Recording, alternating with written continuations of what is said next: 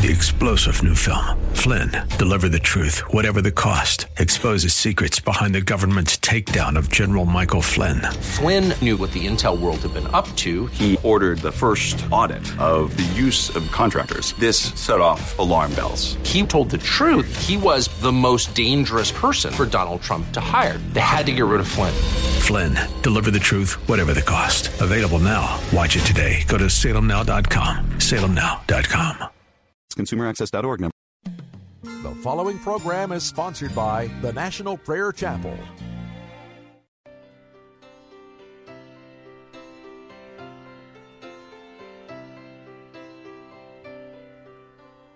My eyes are dry, my faith is old, my heart is hard, my prayers are cold, and I know how I ought to be alive to you and dead to me. Oh, what can be done for an old heart like mine? Soften it up with oil and wine. The oil is you, your spirit of love. Please wash me anew in the wine of your blood.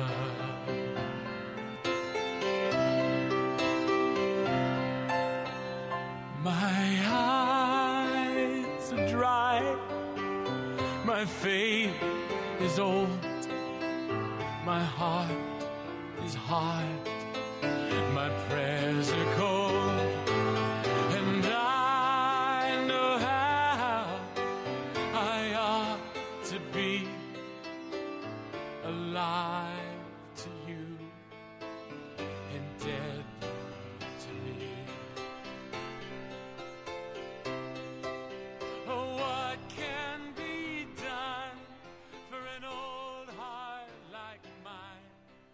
Soften it up with oil and wine.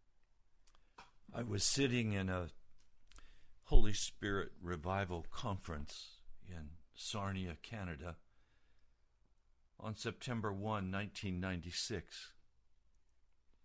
And I was listening to a pastor who had been a part of the Welsh Revival. He was an old man. He's now gone.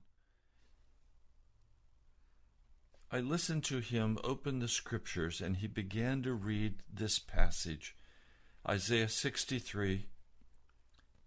Who is this coming from Eden? From Bozrah, with his garments stained crimson?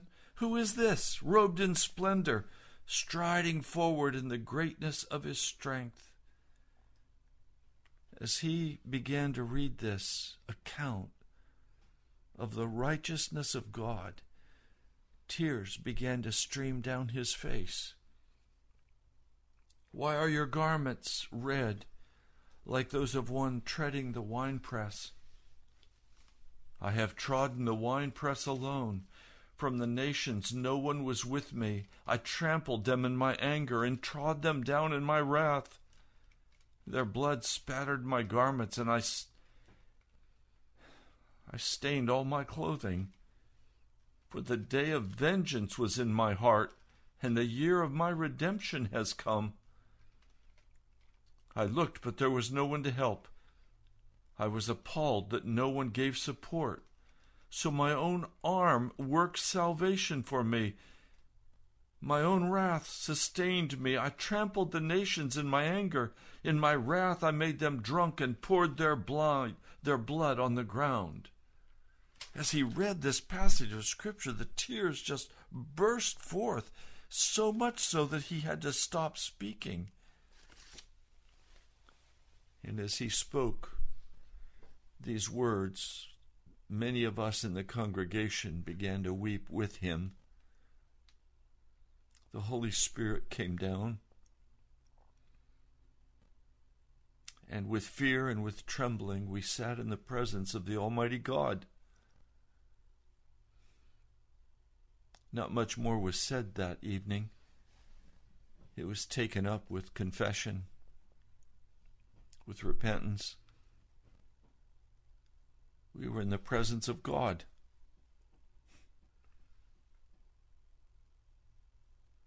We've talked a lot about the judgment of God is about to come on America. The judgment of God is about to come on the church. The truth is that judgment has already come. It's come in a way that we did not expect. Isaiah 63 verse 10. They rebelled and grieved his Holy Spirit, so he turned and became their enemy, and he himself fought against them. And if you continue in Isaiah 63, he says, "Why, O Lord, do you make us wander from your ways and harden our hearts so we do not revere you? Return for the sake of your servants, the tribes that are your inheritance. Oh, that you would come down and rend the heavens, and the mountains would tremble before you, as when fire sets twigs ablaze and causes water to boil. Come down to make your name known to your enemies, and cause the nations to quake before you. For when you did awesome things that we did not expect, you came down, and the mountains trembled before you. Since ancient times no one has heard, no ear has perceived, no eye has seen any God besides you, who acts on behalf of those who wait for him. You come to help those who gladly do right, who remember your ways." Well, what am I saying? We see God's judgment in the church today because the chief characteristic of the American church is complacency.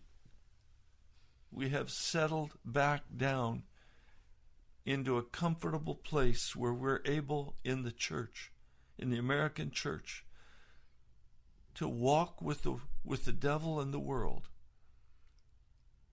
eat of the entertainment of the world, act like the world, spend time and money like the world. But the fire of God is not among the church in America anymore. And the only answer is to cry out for revival and to begin, each of us, to repent before God for our casualness, our lack of concern, our complacency.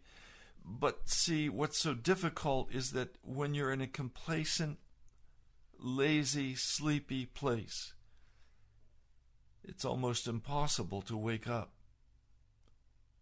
Only by the grace of God can a people wake up. And the scriptures are full of accounts of God coming in judgment,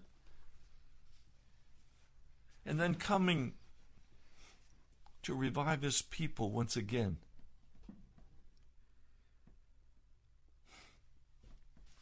We're planning a day of revival, an evening of revival. Those meetings will begin on December 4, 2017. That's this coming Monday night at the All Saints Church in Woodbridge, Virginia. You're welcome to come. We'll give you the address later in the broadcast. But we're going to share some stories of revival today. We want you to understand this deadness,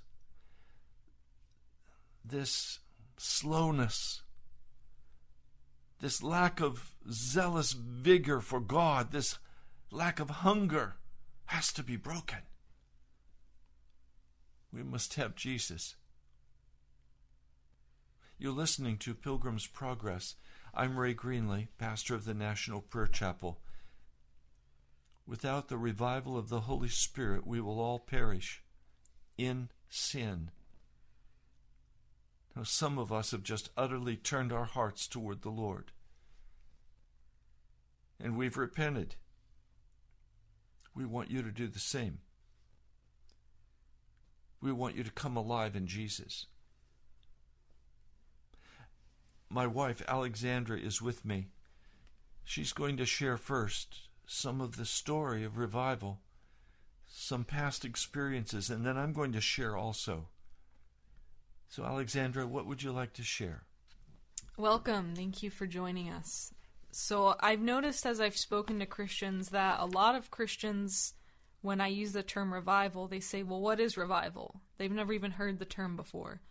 So, probably many of you listening aren't really sure what is meant by the term revival. It's also used in different ways. So I'm going to look at 4 different short accounts of different revivals that will illustrate what kind of revival we're talking about. So the first one comes from 1907 in Pyongyang, which is now the capital of North Korea. But at the time of this revival, there was just one Korea. And as a result of these revivals that lasted for several years, about 25% of the population became Christian. And Pyongyang was even known as the Jerusalem of the East. So there's a missionary, Reverend Graham Lee, from 1907, who talks about what these revivals looked like. So he describes first the missionaries began to pray for revival. And he says, on Sunday morning, regular services were held in each of the city's churches. Then Sunday evening, everyone gathered again at the central church in a continuation of the union meetings. The missionaries expected great things from that Sunday evening meeting. But instead of receiving a great blessing, they had a most peculiar experience. The meeting seemed dead, and God's Spirit seemed to have departed. After an address and a few perfunctory testimonies which testified to nothing, everyone went home with heavy hearts, wondering where the trouble lay.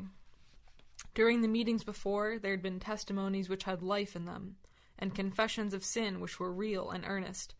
But Sunday night everything seemed blocked, and the meeting a dead formal thing.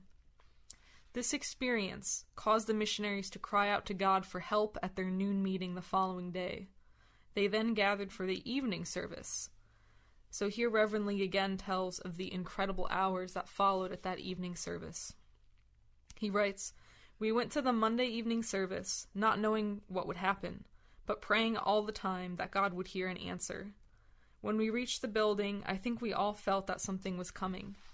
After a short address, we had audible prayer together, all the audience joining in, and this audible prayer, by the way, has been one of the features of these meetings. After the prayer, there were a few testimonies, and then the leader announced a song asking the audience to rise, and stating that all those who wished to go home could do so, as we intended to stay until morning if there were men who wished to remain that long and confess their sins. A great many went, but between 500 and 600 remained. These we gathered into one side of the building and then began a meeting, the like of which none of us had ever seen.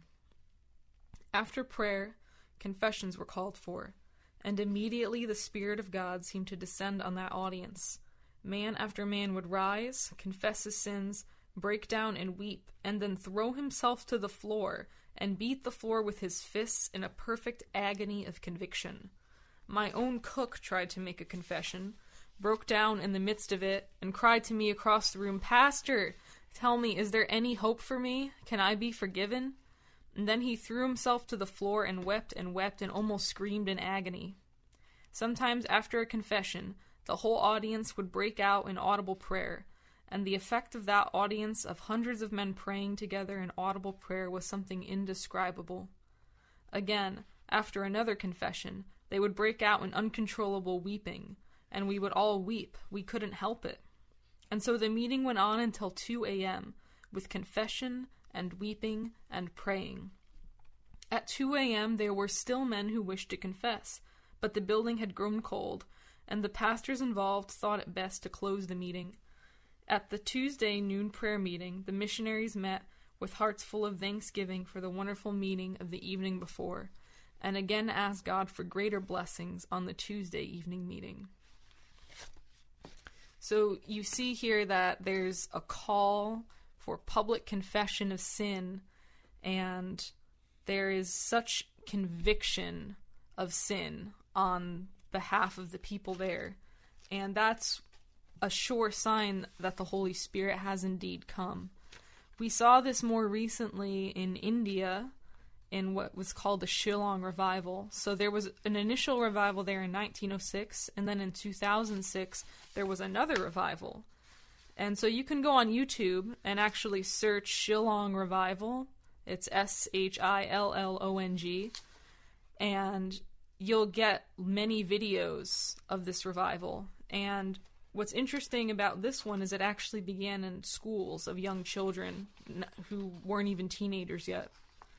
So BBC reported on it in 2006, October 1, with an article called Miracles Boost Indian Christians. So this revival began with a group of teachers who formed what they called a prayer line. And so all the teachers would pray from 2 to 4 a.m. every night, praying for revival in the school. And they kept this on for several years. And then finally, one day in the middle of class, one of the students started to sing a gospel song. And immediately the Holy Spirit came. And that day, there were 30 to 40 students in that school who had an encounter with the Holy Spirit. And you can look at the videos and you see these students lying on the ground on blankets in their uniforms, and they're weeping. Their other students are praying for them. Many of the students had visions of heaven. They saw angels. Some students were able to take pictures of the angels with their phone. So what you're seeing here is, again, that intense conviction of sin that is crippling, where you experience it and you can't even get up off the floor. And this revival wasn't just in the schools, but there was a Presbyterian church in the area that had a large wooden cross on the wall.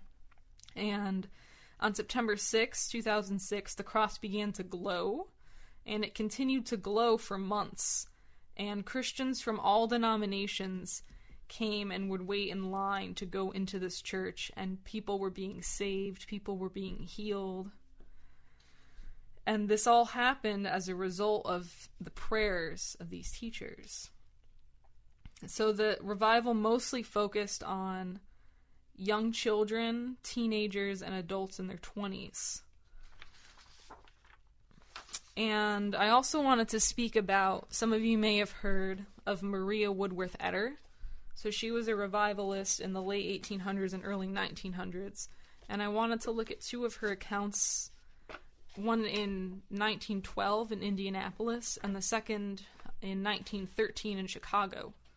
So I like these more modern examples because we can see that revival is not just a thing of the past, and that the fact that we have automobiles or internet isn't in any way a hindrance to revival. So this is from 1912, Indianapolis. A reporter writes, "Throngs packed the large tent from the first, 2,000 or 3,000 often standing around the tent. Great numbers of the sick and afflicted came and were brought on cots and in different ways, reminding us of the scenes described in the Gospels when our Lord was upon the earth. Night after night, as soon as the invitation was given, all the available space around the 50-foot altar would be filled with so many who were suffering with diseases and afflictions, and others who were seeking salvation and the baptism in the Holy Spirit, that it was difficult to get in and out among them. For several weeks, there have been too many seeking healing to be prayed for, and some each night have had to go away disappointed and come again. There were so many sick that there was always a rush for the altar as soon as the invitation was given. Many have been wonderfully healed before the service began, and sometimes there's been no preaching, nothing but the altar service. 100 seekers often come to the altar at one time. Many have been saved and healed at the same time, and have got up shouting and clapping their hands. Many who were not saved came to be healed, and after listening to the gospel, they realized that their souls were in a worse condition than their bodies, and dropped the matter of being healed until they made their peace with God. The news of victory went out, and hundreds have already come from all over the United States, many bringing their sick hundreds of miles, some on cots in the baggage cars. 20 states have been represented in a single service, coming on purpose to attend the meetings. Many ministers have come and gone and have received greater faith and power for the service of God. Many members of churches have come for healing, and God has shown them that they had never been born of the Spirit. In almost every service, for nearly 3 months, the slaying power so common in the day of Finney, Jonathan Edwards, and others has been manifested, often the slain of the Lord covering nearly all the altar space in front of the tent. Many most wonderful visions and revelations, often throwing light on the coming of the Lord, have been given to those thus slain by the power of God.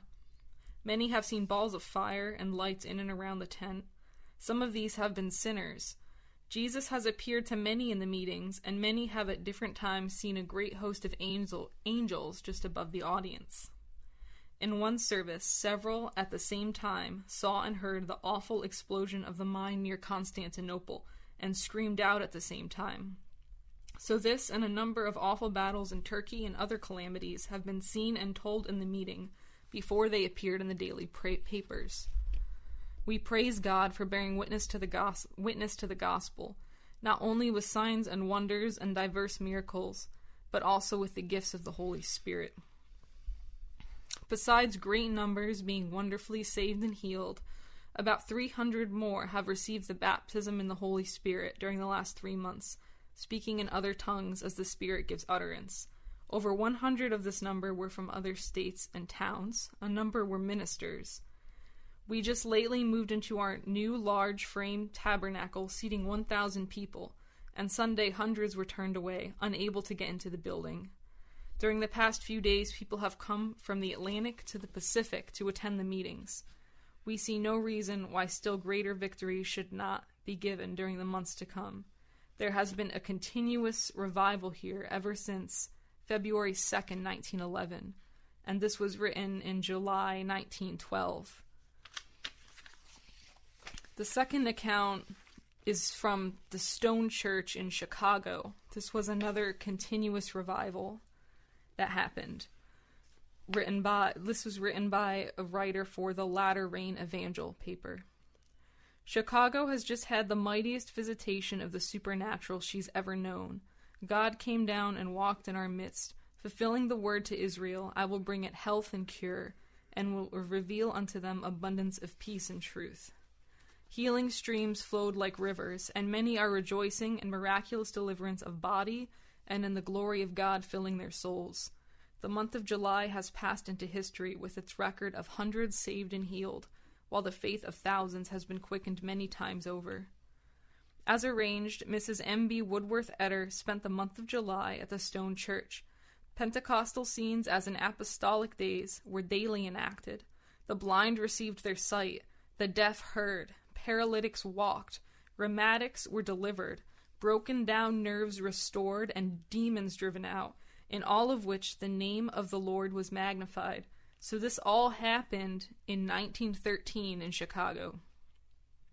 From the beginning of these special meetings, faith was strong and the hearts were open for blessings. The unbroken unity and blessed fellowship that had characterized the revival since March 20th, with continuous showers of blessing, had prepared for the harvest, so there was nothing to do but to take the sickle and reap. All Chicago learned of the mighty workings of God in our midst. The daily papers reported some of the meetings, and though they tried to caricature the proceedings and bring ridicule to the sacred things of God, yet even in this garbled form some truth was presented. Psalm 76, surely the wrath of man shall praise thee. And since it was admitted that there were healings, the Lord doubtless used these reports to awaken hope in some despairing hearts. Even those who came out of mere curiosity were moved at witnessing the power of God manifested in deliverance to the afflicted. At first, the meetings were advertised by posters at the elevated stations, but after some marked healings occurred, This was no longer necessary. People came by carloads on the electric. They came in automobiles, wheelchairs, and on foot from all directions. It was a touching spectacle, reminding one of the gospel narrative, and all the city was gathered together at the door.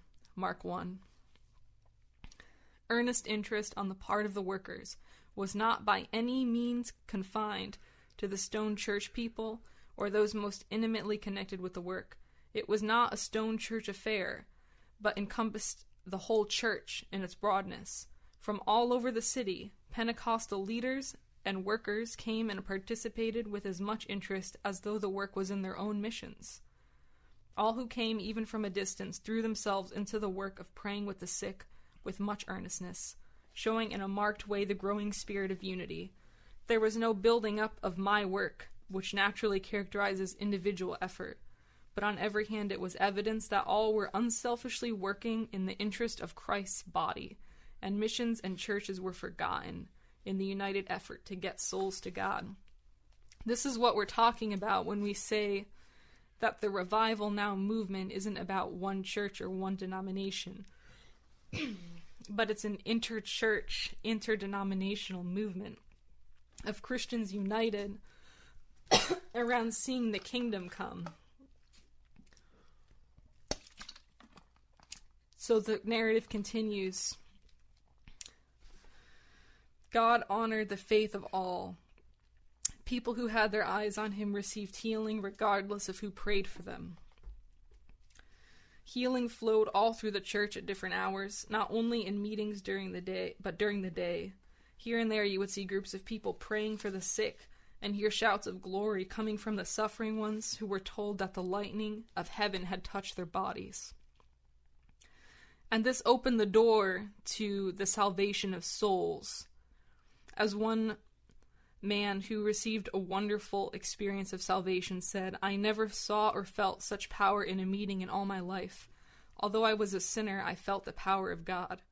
It wasn't the preaching that led him to repentance, so much as the manifestation of the power of God." So this revival lasted for 6 months, was at its peak in July, and it wasn't due to any distinctions in theology.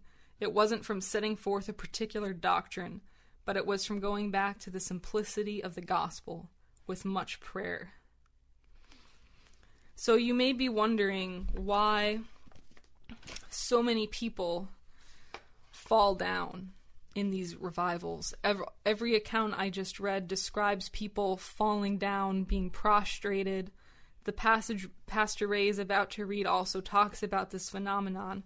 And I want to focus on this because I've been to churches in this area today where people fall down, but it's not the same, because what we witness in the churches, what I have witnessed in the churches today when this happens, is people fall down and then they get up and then they're exactly the same. They're not changed.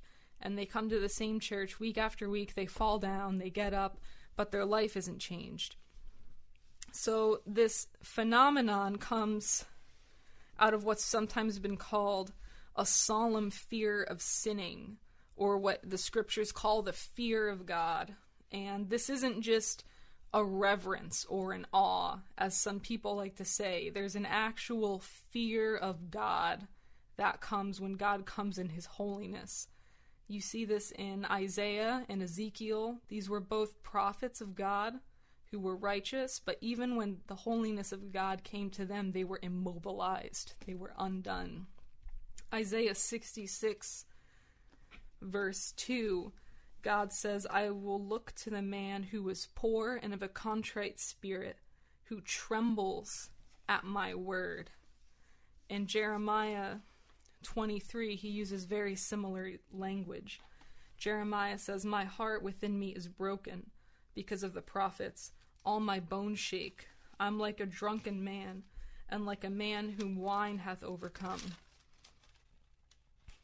Just a minute here, my page got stuck. He's like a man whom wine hath overcome because of the Lord and because of the words of his holiness.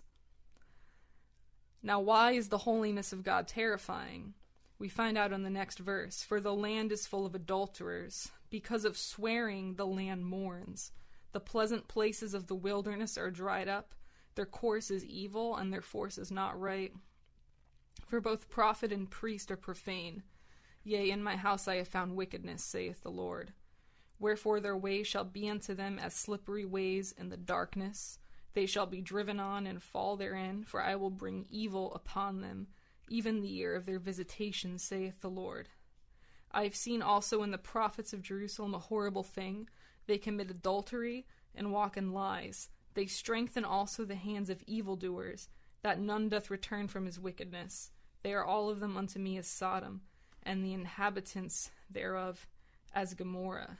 Therefore thus saith the Lord of hosts concerning the prophets, Behold, I will feed them with wormwood, and make them drink the water of gall. For from the prophets of Jerusalem is profaneness gone forth into all the land." So what's happening when these people are falling down? They're having an encounter of holiness with God, and they're seeing that their adultery deserves hell. A lot of these people see themselves actually falling into the fires of hell. They see that, as this says, God will feed them wormwood, will make them drink gall. This becomes a present experience to the conscience. And this is what we're praying for in these revival meetings. When we pray for the outpouring of the Holy Spirit, we're praying for, yes, the healings, the signs, and the wonders, but most of all, we're praying for this conviction, because what comes out of that is a permanent change. You don't see people making a profession of faith and then backsliding 1 week later and ending up worse than they started in the first place. But you see people who experience sound conversions. You see huge numbers of these people. And the result of all that even ends up in societal reform and societal change, which Pastor Ray will get into in his example. Thank you, Alexandra. I want to share with you from the year 1859 in Northern Ireland. Londonderry, or Derry as it's called, there was an awakening. How did it begin? Well, 4 young men, converts, gave their testimony in a crowded service in the First Presbyterian Church. Several thousand people were present. Suddenly, a number of people began to call out to God for mercy. That night, many of the people could not sleep. Some wept in their homes for hours. Others cursed and swore in anger. Monday night, again, there was a united service in the First Presbyterian Church. The building was overcrowded, but the ministers spoke calmly. The meeting felt still as a grave. The stillness was fearful. Those who were present will never forget it. At length the silence was broken by unearthly cries, uttered by several in different parts of the church. In a few minutes the vestry was filled with people. They lay in mental agony and absolute bodily prostration.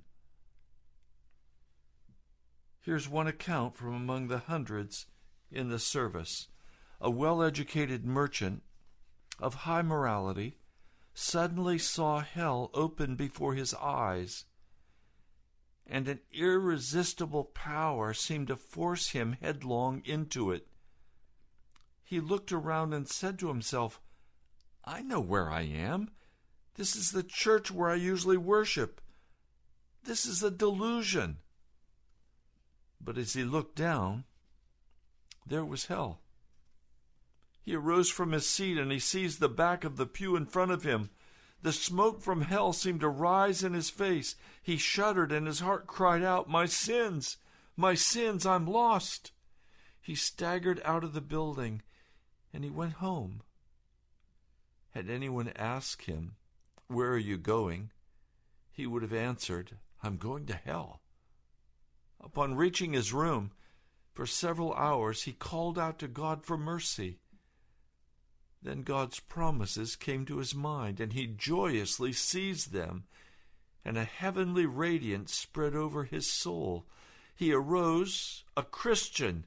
He raced out into the dark of night across town, and he knocked on his business partner's door. When the door opened, he called out, "I've found Christ. I have to tell you about it." They prayed together. 3 days later, his partner was powerfully converted also.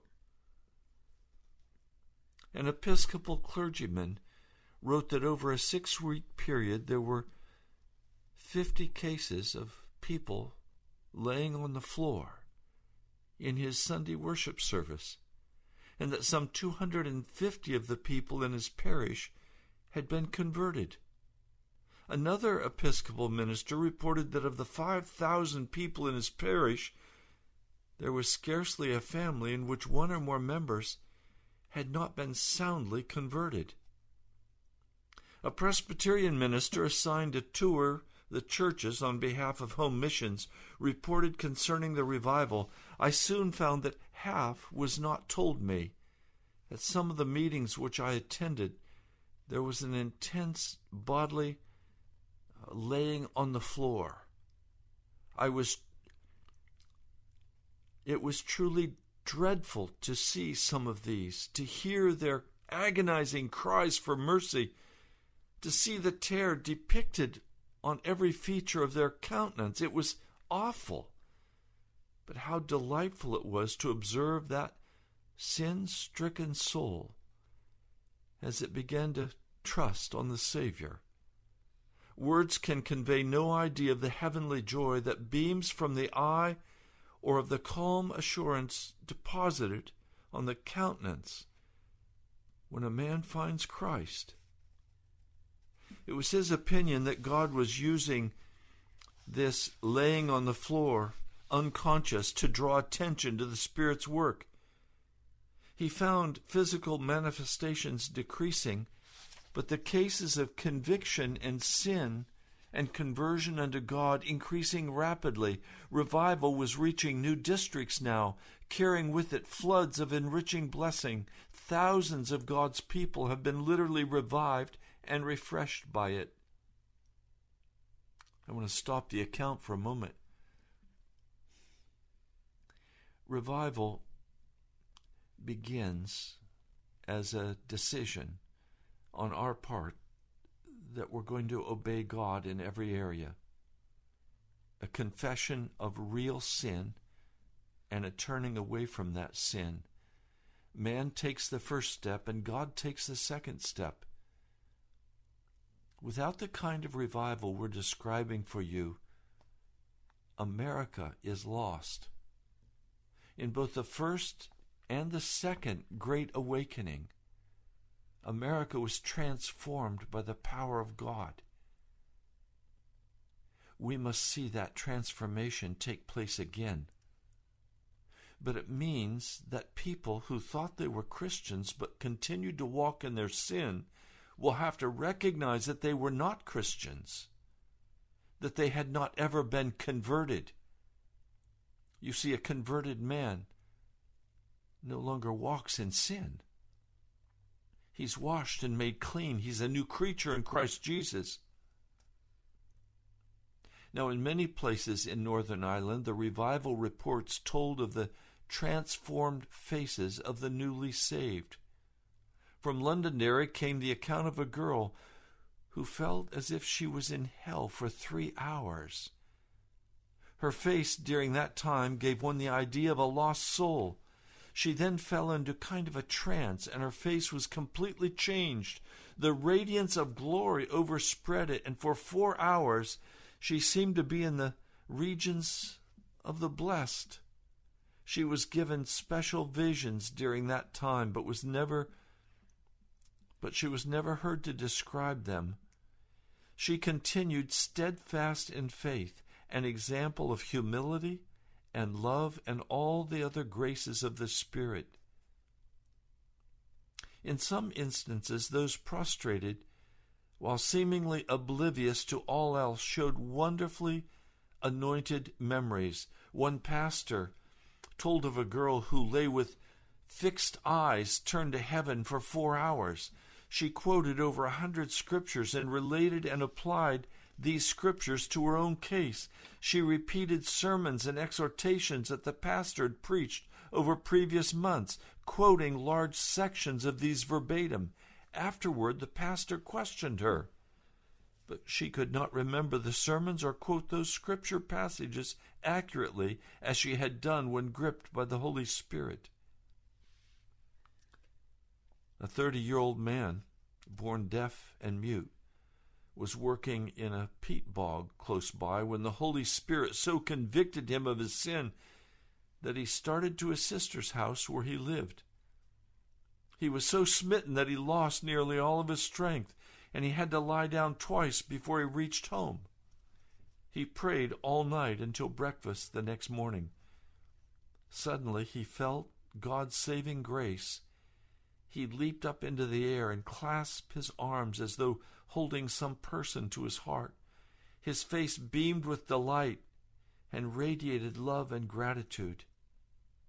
Another man, going home from the market where he had sold his produce, was walking along the road counting his money.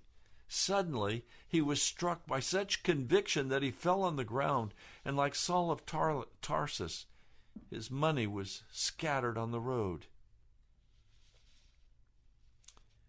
In another town, revival started by the fireside in a farmhouse. A visitor began to describe revival scenes he had seen earlier in another country, when suddenly a servant boy who was listening felt convicted. Moments later, a servant girl and then the brother of the visitor were all prostrate under conviction. Now, none of these people had ever shown any religious interest before. Word spread around the village. Neighbors gathered and they spent the night in prayer and singing praises to God. Early the next morning they sent for the minister. Before the day was over, the news had spread throughout the whole area. The revival fire spread and new converts started prayer meetings and Sunday schools that had ceased. Young men began daily morning prayer meeting that was to continue for 6 months. As a result of the revival, Northern Ireland became known for a time as the most peaceful province in the British Empire. A great revival gathering was held and 20,000 people attended. Special trains ran from Belfast and other cities to bring people to the revival gathering. The people crowded to capacity in the train cars. They sang hymns along the way. They passed out tracts. And when the train stopped at the station in Belfast, revival. The ministers, they were busy day and night praying in homes and in churches, and after the services, many became exceedingly weary, yet rejoiced in it all. Said one minister, "Oh, what a heaven to minister to a revived people." An Episcopal minister described the physical manifestations as being of two kinds. The vast majority responded with tears and trembling. The rest were completely prostrate on the floor. The minister said the latter were treated with prudence and caution. God used this striking down to arrest the attention of the worst sinners of the population and to bring them face to face with the reality of God and of eternity. These events were sent by God to serve a special end. And when the purpose was served, they ceased. One man said, "They were sent, in my mind, as much for the benefit as others as for those who were the subjects of them." God meant to awaken people. Wow, Alexandra, I could continue sharing. It's amazing. In one place, there were 100 people on their knees, wailing because of their broken hearts, overwhelmed with solemnity and awe and the fear of the day of judgment. For hours, these stricken, bleeding souls remained on their knees, unconscious of everything but their own guilt and danger and need of a Savior. Now, what I want you to see, and Alexandra shared with you also, these revivals were not freak shows. These revivals were men and women who finally were willing to get honest under the power of the Holy Spirit about their sin. Church people getting honest about their sin, their private lives. Are you willing to get honest about your private life? Are you willing to turn from all sin? Are you willing to be converted and not just be a churchman?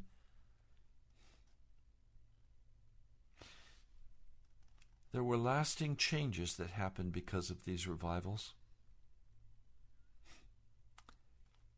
Bars were closed. Drunkenness almost ceased. Crime, prostitution, profanity, quarreling, cockfighting, feuds, fraud, dishonesty, family bickering. And there arose in Northern Ireland a great interest in education, in sacred music, in the Bible, in personal cleanliness, and in eliminating poverty. All across Northern Ireland, ministers were eager to write or tell about the amazing work of the Lord in their own churches and communities. Months after the revival had passed, pastors testified that every person they knew who was truly converted during the revival, regardless of his or her previous life or background, carried on faithfully in the Lord Jesus.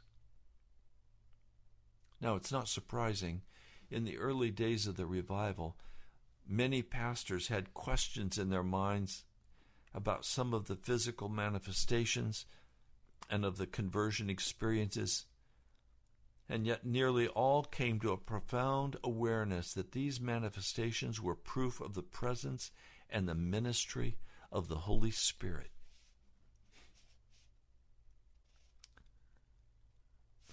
You know, Alexandra, when I read these accounts, I know this cannot be manufactured by man.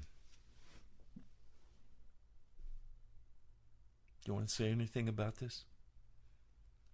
This is why we're inviting you to pray for these meetings. Yes. And if you'd like to be part of a prayer team, there is a group forming that will make a commitment to pray for this kind of outpouring of the Holy Spirit in our Monday night meetings.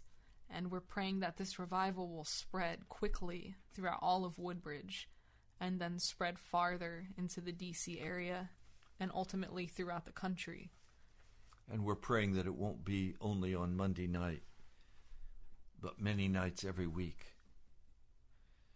But in the meantime, we have Monday nights, and you can listen day by day on the radio at 1 o'clock to Pilgrim's Progress as we share with you biblical understanding and a call to repentance, as we share with you the gospel of Jesus, not the gospel of the humanistic church of today, but the gospel of the judgment and of being made righteous, of being washed, being made clean in Jesus.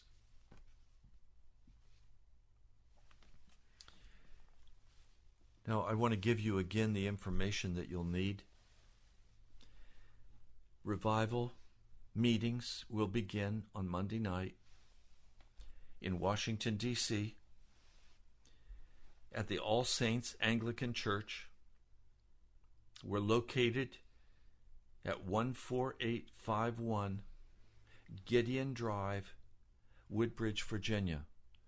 It is the National Prayer Chapel, it's the All Saints Anglican Church, and it's any other church that would like to come and be a part of this.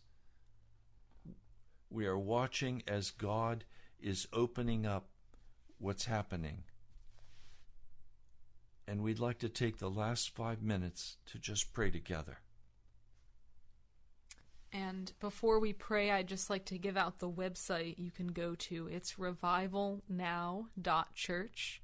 That's revivalnow.church. And there you'll find the meeting information. You'll find a way to volunteer and a newsletter sign up, which we encourage you to do. Lord, we just cry out to you today. I know that there's not any way possible for us in flesh to bring about the conviction of sin. I know that's something that only your Holy Spirit can do. Lord, I'm asking, would you awaken your people? Would you come in mighty power? Will you bring conviction of sin? Would you bring an understanding that this is the last hour? Lord, I know it's time to be right with you, to be washed and made clean, to be healed and restored. That the complacency and the slowness of heart, the love of the world, would be utterly forsaken. Lord Jesus, come, please. Father, the church as it is now is greatly dishonoring to you in the eyes of the world. And I'm sorry that this has become the normal state, this complacency that Pastor Ray is talking about. Lord, we know that we need absolutely the outpouring and the coming of your Holy Spirit. Lord, we'll preach it as straight and honest as we can. We'll study, we'll prepare ourselves. And Lord, we trust you that you will come and meet us, because you said that you would always be with us until the end of the world. Lord, I pray for every person listening right now that this powerful conviction of the Holy Spirit would press them and that they would not delay in getting right with you. We pray in Jesus' name. Amen. Lord, I know there is no way that a man can get right with you without the Holy Spirit convicting. I know that the church in America is failing because of the wickedness that has grown up in our nation, that our nation is being destroyed. Lord, I'm asking, would you set the pulpits of America on fire again with righteousness, with holiness? Lord, we don't need more sentimental love. I'm so tired of listening to men and women talk about how they love Jesus, and they can quote the scriptures, but then they love the things of the world.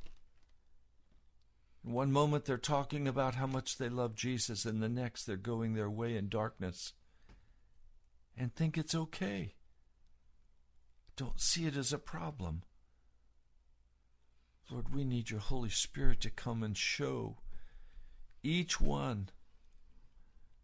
Lord, now would you come and show each one listening to this radio broadcast where they stand with you.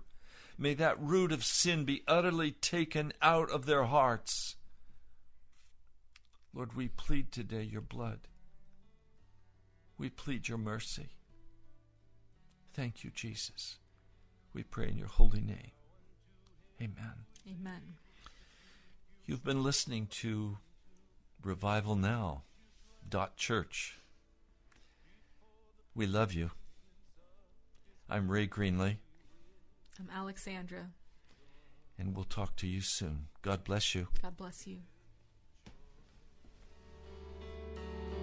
Now unto him who is able to keep you from falling and to present you blameless before the presence of his glory with great joy, with great joy. To the only God, our Savior, through Jesus Christ. 3-star general Michael J. Flynn, head of the Pentagon Intelligence Agency, knew all the government's dirty secrets. He was one of the most respected generals in the military. Flynn knew what the intel world had been up to. He understood its funding. He ordered the first audit of the use of contractors. This set off alarm bells.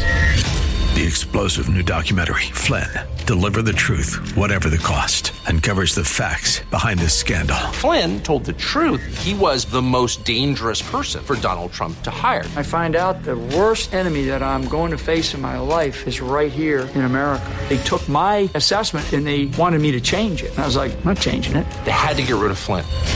With in-depth interviews, archival footage, and never-before-seen personal records of the man behind the headlines. I just felt like I was drowning. Flynn, Deliver the Truth, Whatever the Cost. Available now. Watch it today. Go to salemnow.com. salemnow.com.